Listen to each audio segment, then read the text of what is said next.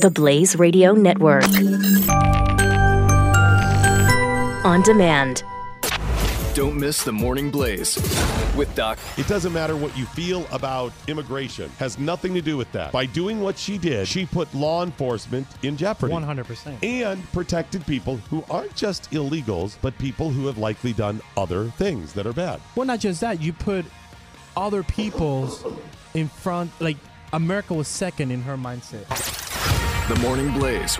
Weekday mornings, 6 to 9 Eastern on the Blaze Radio Network.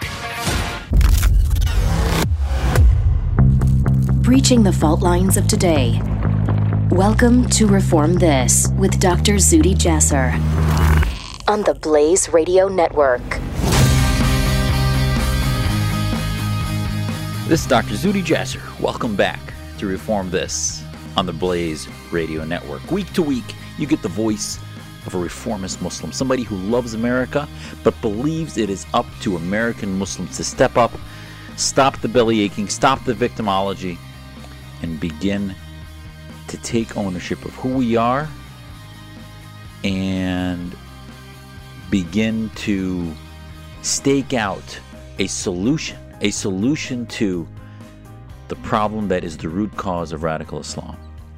Week to week, I try to find those battlefronts that aren't too hard to find if you're paying attention to what's happening in the world, of where we can navigate the areas that need reform together. And I think, while you might say that the population in America is small as far as Muslims are concerned, we have a unique laboratory where I can do the work like this, that others can do the work to begin to confront the establishment, confront those who control our faith and are unwilling to reform.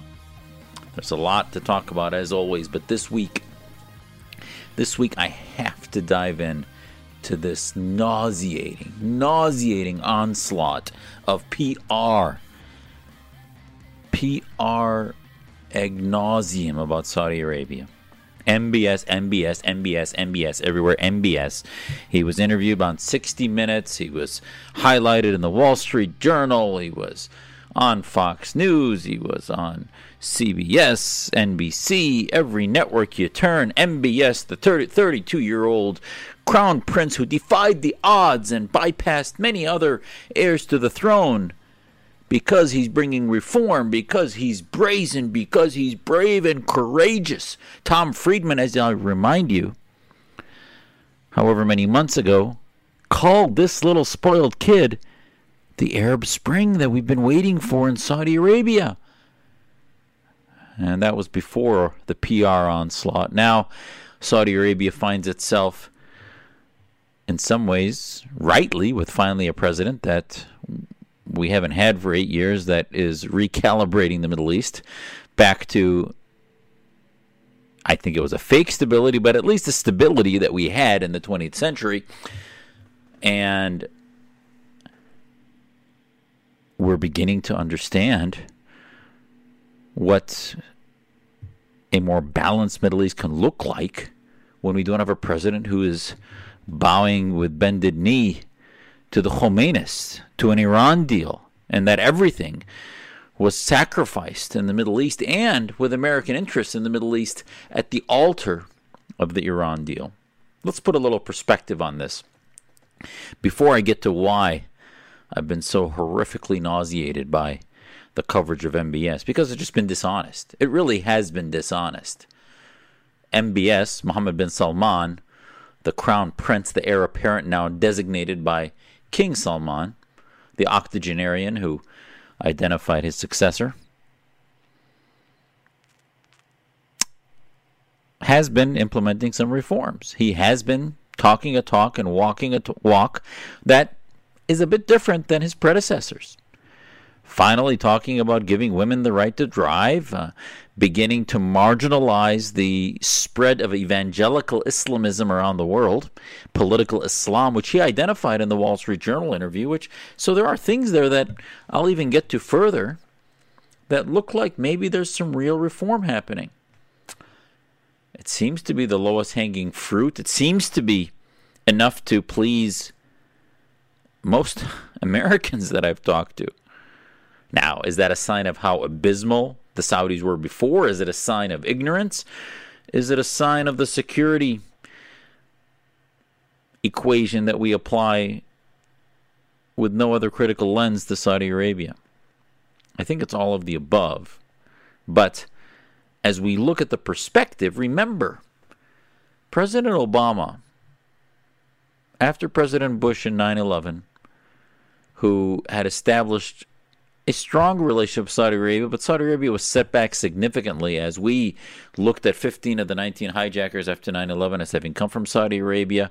Senate hearings, I remember at the time our Senator Kyle was very instrumental in exposing the need to expose the funding of Saudis into the West, of radicalizing Muslims, of pushing them towards Al-Qaeda, and the Saudis' immigration into the United States for education and other exchange programs decreased significantly.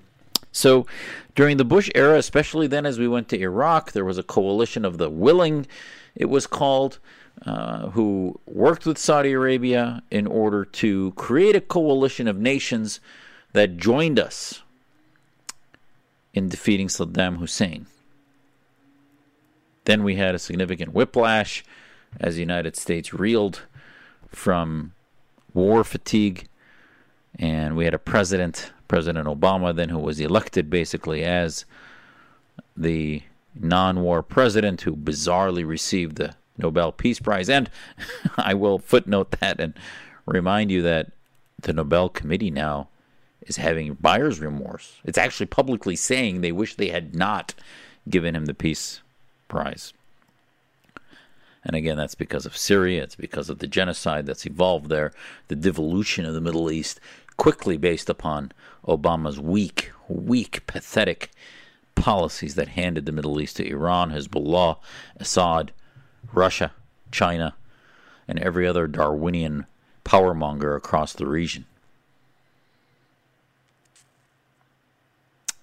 So the perspective is that 8 years of Obama left the Saudis struggling to try to find any footholding.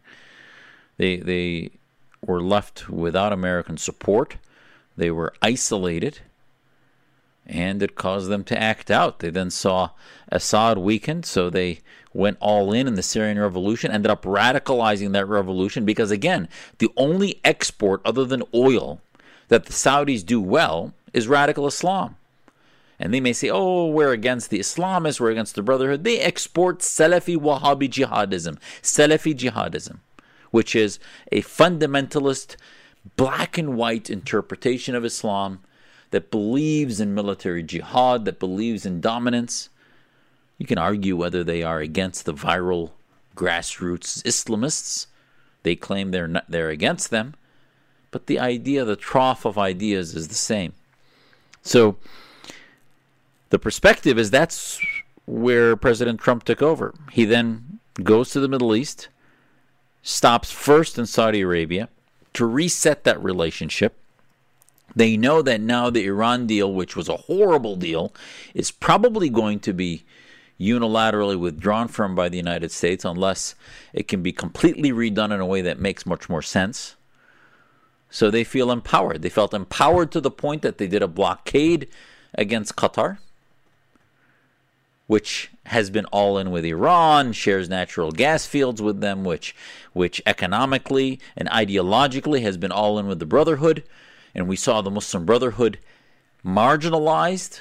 The princes that were put into confinement at the Ritz-Carlton by the king's regime were those that were basically not, he said it was about corruption, etc. I think it was about consolidation of power. It was about marginalizing those that were working with the Brotherhood globally. So we saw a shift.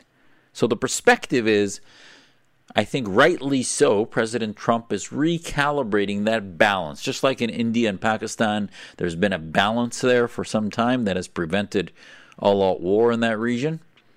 There was a balance between the Saudi Sunni Gulf states, if you will, and the Khomeinists Iranian axis. We thought the Iranian axis would be weakened significantly by Iraq becoming a democracy, or at least a revolution against a dictator. We even played one dictator against the other in the old 20th century policy of supporting a heinous regime of the Saddam against the Khomeinis. A million lives later, both countries ended that war.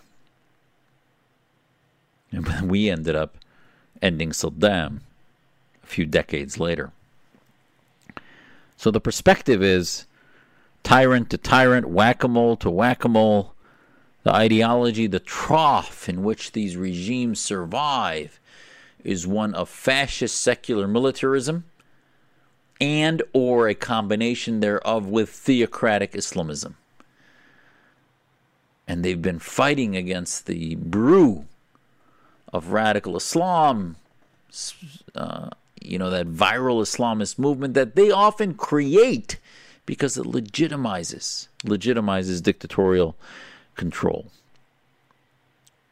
The era of revolutions in 2011, I think, ushered in a period in which we no longer needed to look at the 20th century model of military solutions, and we could look now at more civil society building, revolutions against dictatorships, representative government, in which we could begin to find groups of movements, of societies, of communities that we could share values with, versus simply helping the enemy of our enemy.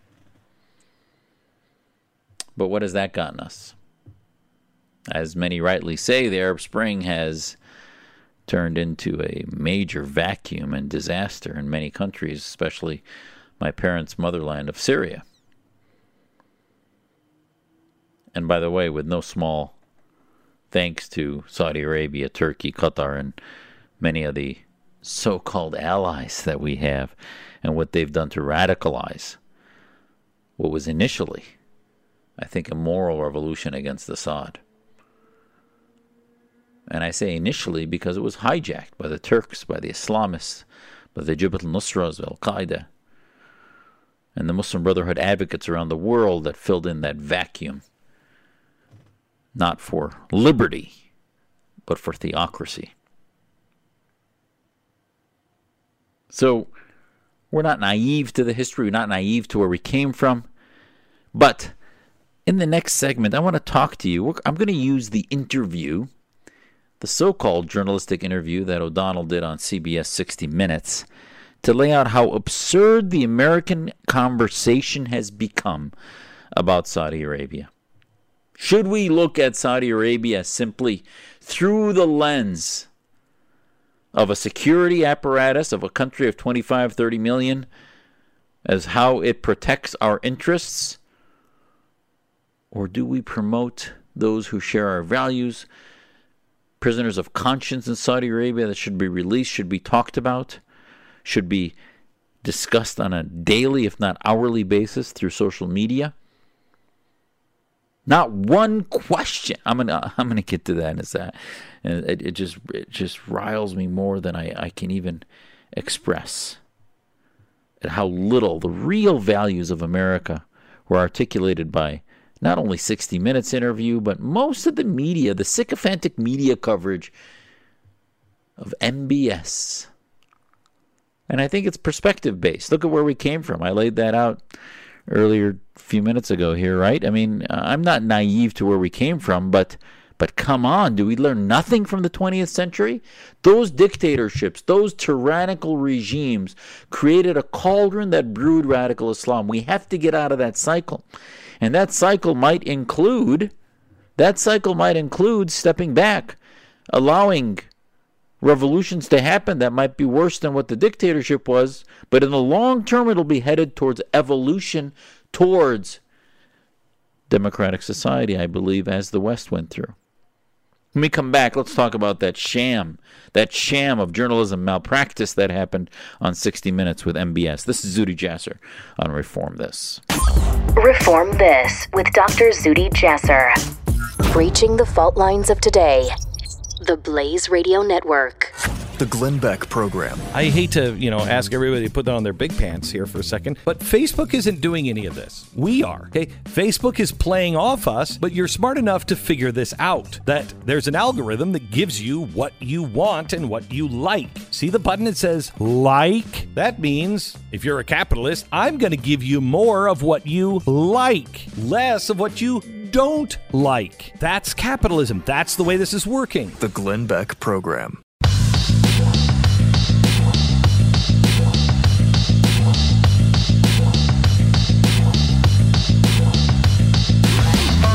Reaching the fault lines of today. This is Reform This with Dr. Zuhdi Jasser on the Blaze Radio Network.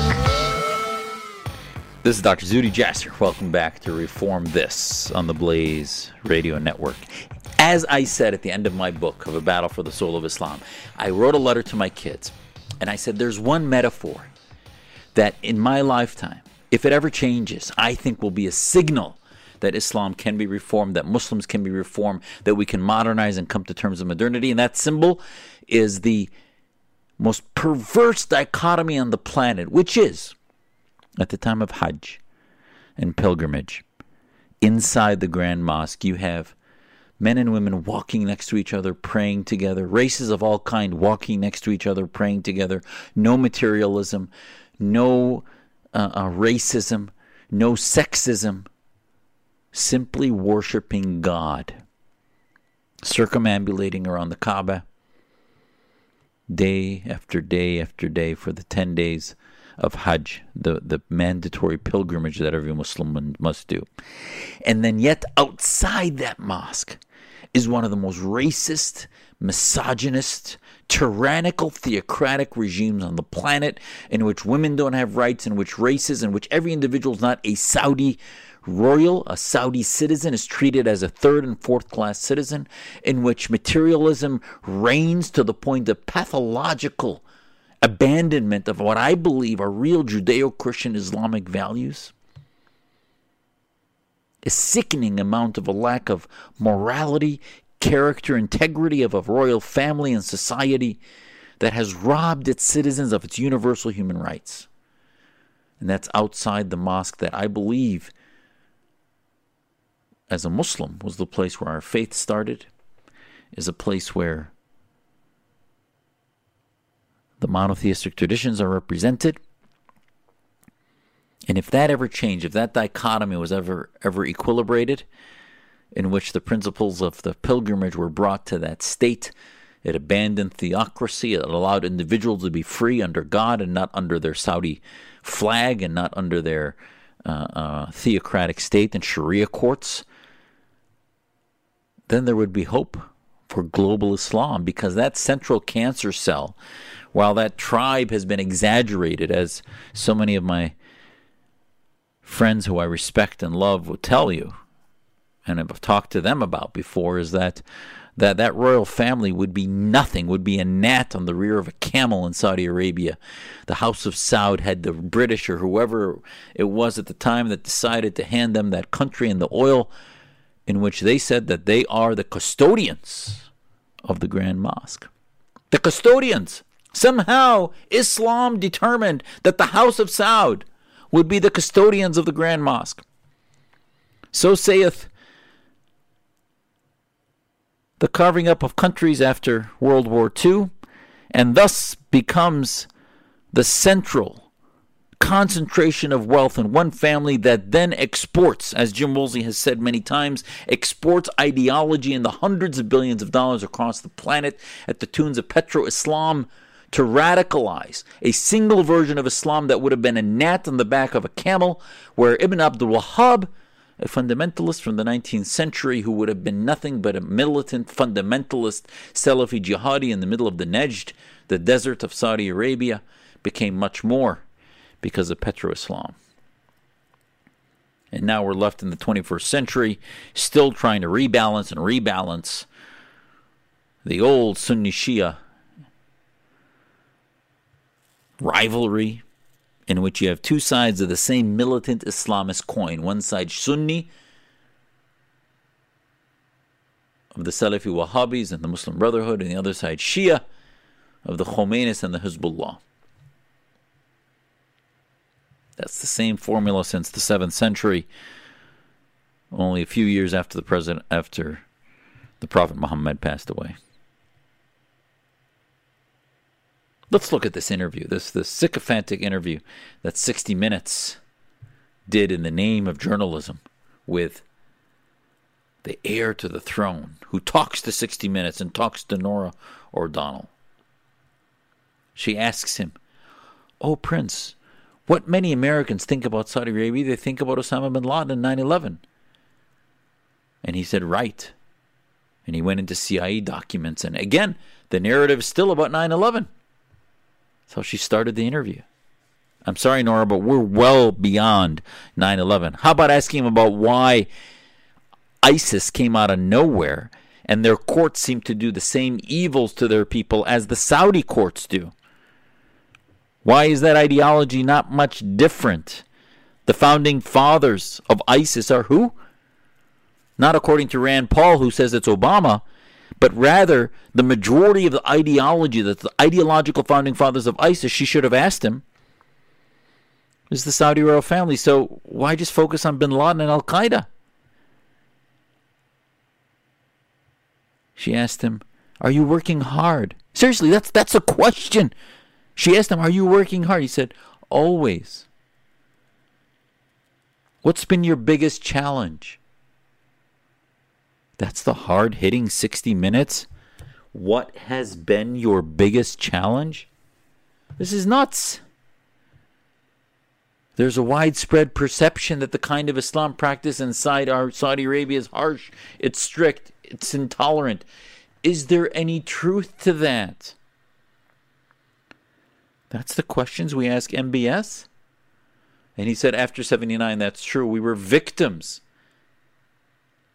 The man with billions of dollars who later in the interview admits to taking back $100 billion from other princes says that he was victims, especially my generation that suffered from this a great deal. He's talking about when the Grand Mosque and the Wahhabi terrorists took it over, and they came to an agreement in which they handed them the judiciary and the educational system. Now, he traces it to when the Ayatollah established an Islamic theocracy next door in Iran. The same year, though, that religious extremists in Saudi Arabia took over Islam's holiest sites.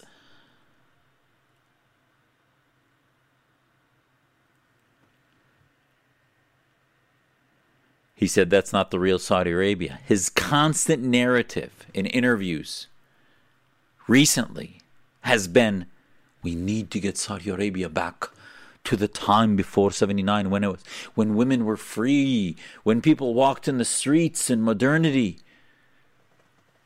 Do you notice how the Saudis really, they talk about 2030 plans, but somehow their plans are always about 620, about 1950. It's always going backwards. This is the way the fossilized thinking is, even of a 32-year-old who might know Twitter and Facebook and Snapchat, but I've had some Twitter debates, by the way, with folks from the Saudi regime, some of whom are in America, and I've asked every one of them, please name for me one product, one free market invention that Saudi Arabia has come up with. They can't come up with anything. Crickets.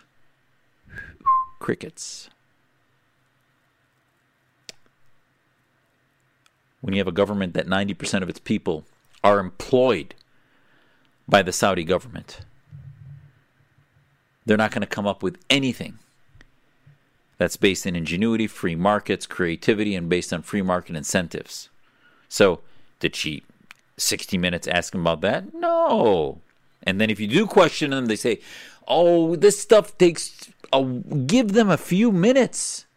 You want change in 10 seconds. I'm sorry, guys. We've been talking this song and dance for the last 100 years. Since the House of Saud took over in the early 20th century, they've been talking about modernization. Since 9/11, it's been 17 years. They've been talking about modernization. Every time they get tight, they roll out the red carpet, spend millions on PR, and American population gets dizzied with their Hollywood-esque sort of fancy and marvel at the Casablanca approach to the Middle East. And we forget that there's human beings there in those populations that are treated in a heinous way. That Saudi Arabia is executing genocidal campaigns in Yemen right now, while Khomeini and the Iranians execute similarly, if not worse, genocidal campaigns in Syria. There's enough to go around of war, pestilence, misogyny. Meanwhile, we're asking them, what is your biggest challenge? While we promise them, as President Trump did, a $150 billion arms deal, while we promise them to help them in their new high-tech counterterrorism center opening in Riyadh. And I'll reiterate, it's like opening a counter-drug interdiction center in Colombia. These guys might be with us against viral gang violence as some of the drug guys in coats and ties might be. That might not even use that much of the substance, but yet spread it all over the planet and say they're against violence. So the Islamism's being spread all over the planet. The Saudis might be trying to rein in, but they're worried about consolidating their power. And the identity of their country is based in Islamism. So, listen, I've had enough with words. If they show us real reform, I'm all ears. If they start building centers of anti-Wahhabism, pro-liberty, humanities schools in Saudi Arabia, my ears will perk up. If they start talking about ending the concept of the Islamic State, ending the concept of the Caliphate, internationalizing the control of Mecca instead of their single royal family, beginning to create an economy that's no longer dependent on oil, but rather dependent on human ingenuity, and rewarding human ingenuity and free markets, and giving women the right to property, giving their citizens the right to electoral representation, I might listen. But telling me they're going to drive in 6 months and maybe they won't have to have a man's permission to travel or work, that's not reform. That's window dressing. Real reform is if they start addressing some of the passages in the Quran that their translations, it's not just about the hate that they're whiting out, the anti-Semitism and other pathological aspects, but that's all part of the same supremacist ideology. And as I've told you over and over on this program, you can't treat radical Islam without treating the theocracy. You can't treat Saudi Arabia and believe MBS unless he starts treating the theocracy, not just the viral Islamism, but the corporate Islamism, ending the Islamism, the Islamic State political identity, ending the Sharia-driven legal system of Saudi Arabia and beginning to look at a westernized civil system, legal system, a republic based in reason rather than based in scriptural exegesis. The malpractice, the journalistic malpractice that was this 60 Minutes interview goes on and on. She even asked him about the financial crisis of Saudi Arabia, and he said, oh, it was close. And she asked him about the power grab, and he said, well, I was in a position of power, so that's not a power grab. He called her naive for asking him that, and actually he's right about that. It wasn't just a power grab. He was changing the economic agenda of folks who were setting their own economic agenda. So he was actually creating a much more centralized economic mission by reining in the support of Islamist movements, the wanton spending that was often outside what was Saudi nationalism. So there's no doubt he reined in and now has fortified a more Saudi nationalistic approach. But it's still in the name of corporate Islamism, that Sharia state, that Wahhabi state. He may be trying to modernize some things and put some beautiful curves on the edges of his little nuclear cancer cell, which is the Islamic State of Saudi Arabia. But unless they talk about core reforms as the West went through during the Enlightenment, this is a waste of time. Enough with the words, enough with the promises. Don't you think, all of you, haven't you had enough of promises? Haven't you had enough of being told tomorrow, next month, next year, while they continue to radicalize movements in Syria and elsewhere? What are the ideas that Muslims in the Middle East are going to grab onto? If the folks with hundreds of millions of dollars are buying paintings, yachts, and other things that this king and his crown prince are buying, $300 million on a painting for the Louvre, which he could have done to build humanities universities, journalism centers, think tanks against political Islam, as he claims to be against. But no, he's really doing a security operation. Who did the MBS visit during this visit? National Security Council, Department of Treasury, the White House, and the Pentagon. That is not an itinerary of somebody who's really talking about modernizing his country, liberalizing its educational system. It's a sham. It's a complete sham. We'll be back. This is Zuhdi Jasser on Reform This. Breaching the fault lines of today. This is Reform This with Dr. Zuhdi Jasser on the Blaze Radio Network.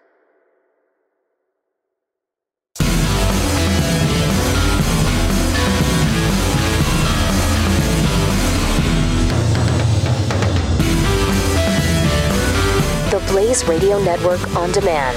Reform This with Dr. Zuhdi Jasser. This is Dr. Zuhdi Jasser. Welcome back to Reform This. We're talking about Saudi Arabia. We're talking about MBS. Mohammed bin Salman, the great reformer, the guy who's going to bring change to Saudi Arabia.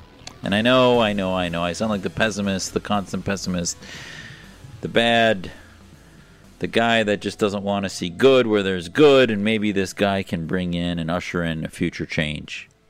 Listen, all I'm telling you is I'll believe it when it happens, okay? So far, they've announced, again, the women driving in a few months. Talk to some women might be important, yeah, absolutely. But it's not a big top 10 human right. Top 10 human right for women would be property, would be the ability to work independently of their husbands, travel independently, equality. Norah O'Donnell asked him in that interview in 60 Minutes, do you believe in the equality of men and women? And MBS's answer, absolutely, they are human beings and they're equal.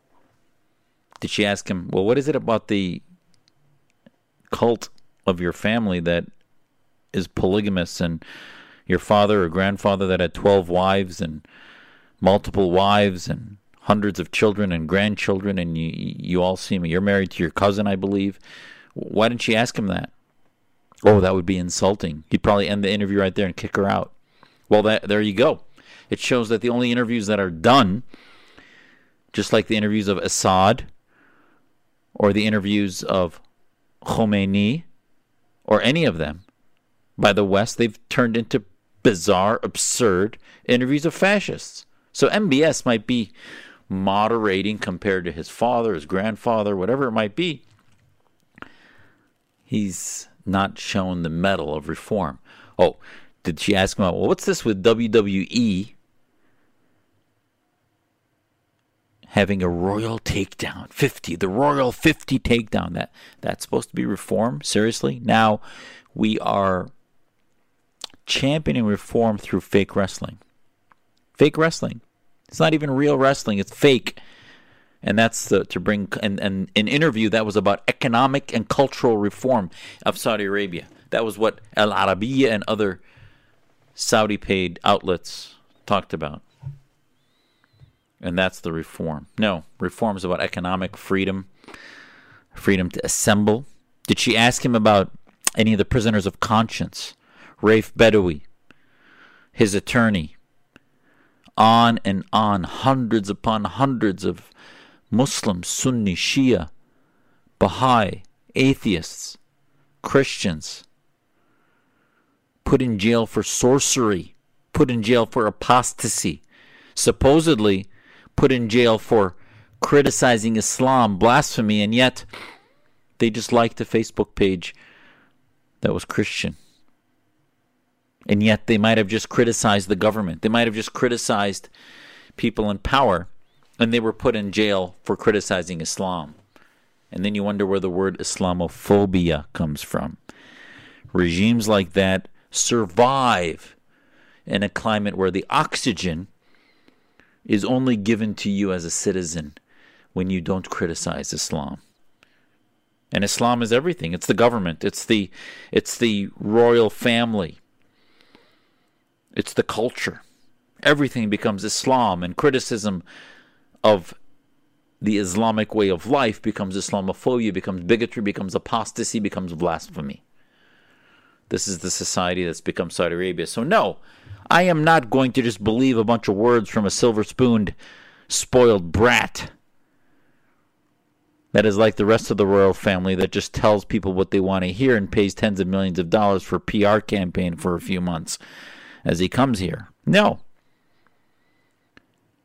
How about we believe the women on the streets of Saudi Arabia? How about we believe and ask them, why did you take a check? The Saudi government, by the way, where was the Arab awakening in 2011? It almost happened. The Saudis didn't know what to do, so they decided to send, I guess the estimates were around $40,000 check to every Saudi citizen as a royalty, a surprise bonus for you from the coffers of Petro-Islamic State of Saudi Arabia. And all of a sudden, the quiet quelled as people said, oh, this might go away if we destabilize the economy, destabilize the system. Across the Red Sea, now we see the revolution there beginning to pull money out of banks because the economic stability of the regime is what is its lifeblood. And if they can destabilize it, they will topple the Khomeinists in Iran. And every regime knows that. Did 60 Minutes ask them about that? Nope. Nope. So, yeah, there were some geopolitics discussed, but at the end of the day, you know, cultures have to evolve. People have to evolve, and they come towards a sense of respect for the individual. They might devolve. Iran devolved now for 30 plus years after the Shah. It became a more draconian, more theocratic nation. It was a dictatorship. It was an autocracy under the Shah. But since 79, it devolved. But now, as it evolves out of theocracy, it could have only gone through towards a green revolution, towards a more democratic society, if it had experienced the Shah, if it had experienced Khomeinism. So we as a country shouldn't have to send our military to these whack-a-mole programs, but we need to ensure they don't get nuclear weapons if they are Khomeinists, that they don't get regional power to spread their ideas, and we don't continue to drink from their trough of petrol that would continue to fuel our antagonists, our enemies against Western society. So we need to stop looking at short-term solutions, but begin to look at long-term. The same old lies are coming from the regime. The same old lies, the cancer of the theocratic core of the Saudi regime continues. And I'm sorry, WWE matches in Riyadh and a sycophantic 60 Minutes interview is not the solution to the Middle East. So, we need to be tougher. We need to be tougher. We need to have a purpose, have a strategy. What does victory look like? What does victory look like in the Middle East? It's victory for the people of the Middle East, of what they want. We can't continue to do this Game of Thrones. And I'm sorry, this is what I have seen in the approach to the Middle East. And especially, it continues. It was not partisan. It was that way with Bush. It was that way definitely with Obama, who thought he liked the thrones of Iran. And now the Game of Thrones has resumed with the young prince, the crown prince, who is ascendant. MBS. Yep, MBS. And I'm going to continue to believe it's BS until I start to see some real changes. Hold them accountable. If they do really change, begin to reinterpret passages of the Quran that enable misogyny versus equality, passages of hadith interpretation that enable deep anti-Semitism. What are they going to do with that? White it out or actually reinterpret it? The Crown Prince never gets into that. Was never forced to, was never pushed to get into it. Maybe his PR handlers didn't let them, and they said the interview would end if they were asked. MBS is all about make no mistake. It's all about consolidation of power, economic, cultural, and religious. Marginalization of viral Islamist groups, and lifting up of corporate board of directors type Islamist control from the House of Saud. So that's what his trip was about as he visited the NSC, Department of Treasury, etc. Please, we need to start asking them about prisoners of conscience. We need to start asking them about, we will believe they're about reform when they start letting people out of prisons. It is unconscionable malpractice that Norah O'Donnell did not ask him about Raif Badawi. Unconscionable. And I'm sorry, they burned through any rational person's faith in their promised reforms back in the 20th century. I'm done with words. I'm done with promises. I'll gladly discuss human rights when they want.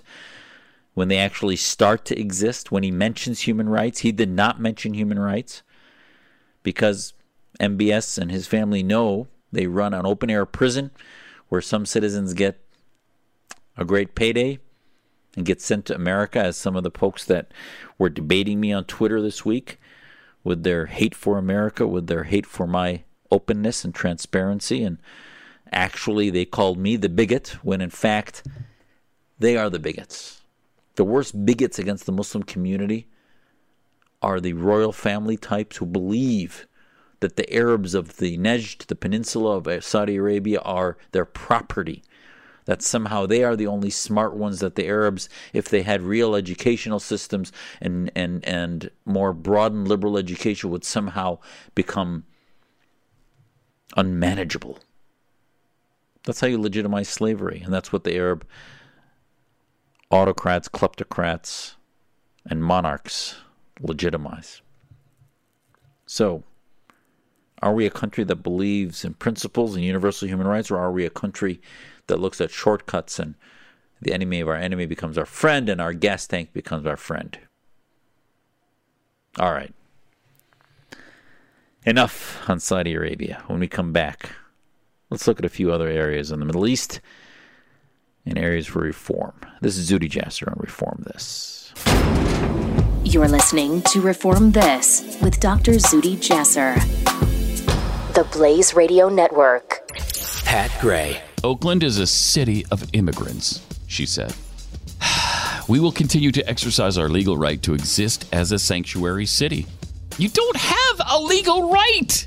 It's unconstitutional to do what you're doing. She further said, we're all immigrants. I love that phrase. You know, to a certain extent, it's somewhat true. Wait. If you add the word legal to it.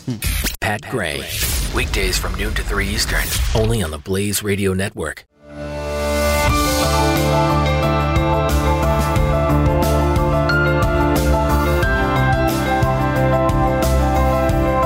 This is Dr. Zuhdi Jasser.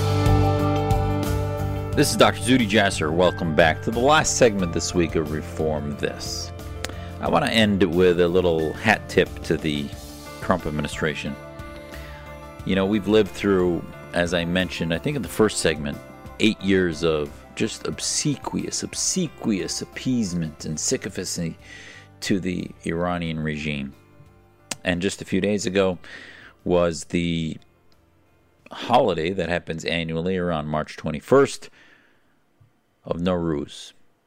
It's a secular holiday, it's an Iranian holiday, and every year it's been traditional for the President of the United States to release a statement to the Iranian people on that holiday. If I had the stomach, I'd read to you President Obama's statements, but it was all about how, and it always sprinkles in some politics. It's an interesting thing. It's not just Obama who did that, but most of the presidents have done that. And wish them prosperity, wish them health, talk to them about how the nuclear deal was going to bring them a new era of economic stability and cooperation between nations in which barriers will be brought down, on and on and on. So my hat tip this week to the Trump administration. Their statement, whoever wrote it in the White House needs to be congratulated.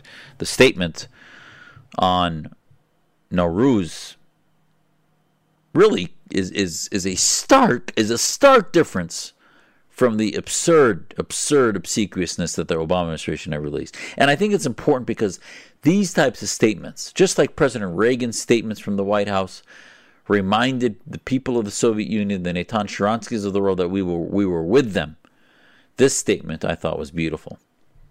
He wished the Trump administration, President Trump, wished them a blessed Nowruz to the millions of people around the world celebrating the arrival of spring. And then he talked about its history. 25 centuries ago, he talked about Darius the Great asked God to protect Iran. But today, the Iranian regime's Iranian Islamic Revolutionary Guard Corps represents all three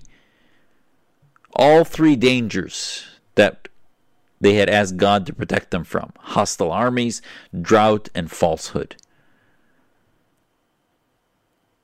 The IRGC is not Iranian in name or deed. It is a hostile army that brutalizes and steals from the Iranian people to fund terrorism abroad. The IRGC has spent more than $16 billion of Iran's wealth to prop up the Assad regime and support militants and terrorists in Syria, Iraq, and Yemen. Meanwhile, the average Iranian family is 15% poorer today than it was 10 years ago, and nearly 30% of Iran's youth are unemployed. Ordinary Iranians struggle economically and find it difficult to celebrate holidays like Nowruz. Here is a statement that tells the Iranian people your destitution, your struggles are a result of your own government's corruption. The evil of the fascism of your theocracy is the problem. It's not a bunch of false lies from the Obama administration telling them, oh, our pallets of cash that come, the deal will stabilize your country. What hogwash that was. The money was used to go right to Assad, was used to further suffocate them. The people in the streets now in Iran are telling the world that they are much worse off since the Iran deal than before. President Trump goes on, for this reason, the Department of Treasury today is issuing guidance, reaffirming America's support for the free flow of information to the citizens of Iran. We also pledge to continue holding the IRGC and the Iranian regime accountable for conducting cyber attacks abroad and for suppressing Iranian citizens who are protesting the oppression of their government at home. On behalf of the American people, may light prevail over darkness in this new year, and may the Iranian people soon enjoy a day of peace, prosperity, and joy. And before that he said, they long for a springtime of hope, and the United States stands with the Iranian people in their aspirations to connect to the wider world and have a responsible and accountable government that truly serves the nation's interests. It's refreshing. Now, I hope those words, we were talking about words and actions, I hope those words are backed up with material support, with strategic support, with on the street support, with civil society support. And it doesn't have to be finance. It just can be redirected strategically through already existing funding through public diplomacy programs. Now we've heard, by the way, another hat tip to Heather Nauert, who was advanced due to the wonderful departure of Secretary Tillerson. Now she was advanced from his press secretary to Undersecretary for Public Diplomacy. I think one of the most coveted positions, not only in State Department but in government, since it's really, she will be leading the information ops for the advancement of liberty abroad. Not just the advancement of America, the advancement of liberty abroad.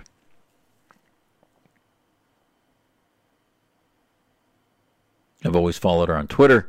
I remember her interviews on Fox when she was a host on Fox and Friends in the morning.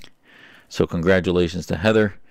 And I think this is the type of person we need in that position. A woman, a fearless anchor that will, I believe, begin to engage media, engage populations at the grassroots. She had tweets out this week mocking President Assad for driving through the streets of Ghouta in a fascist way, and how absurd it was that as he drove through, she said, "Stop your car and help the people that you're driving by."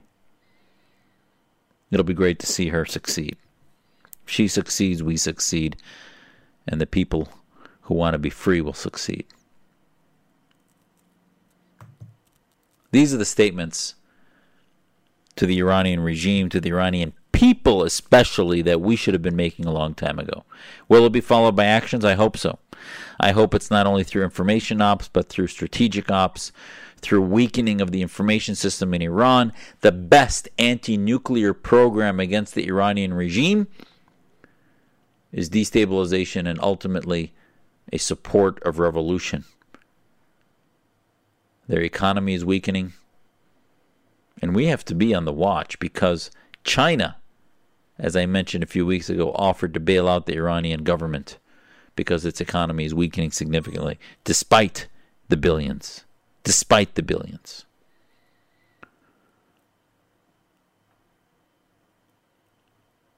So, it'll be a new day across the Middle East when the people prevail, not the MBS. Maybe the MBS is may usher it in, we'll wait and see. But God bless the people of the world who want to be free. I wish the Iranian people a happy Nowruz, those who want to be free. Those who don't, I don't wish you that. Not to the Khomeinists. And next week, I'm sure there'll be a lot more to talk about. Thank you again for being with me this week. God bless you. God bless the United States of America. This is your faithful, humble American Muslim patriot and correspondent, Zuhdi Jasser, signing out. God bless. You're listening to Reform This with Dr. Zuhdi Jasser. The Blaze Radio Network.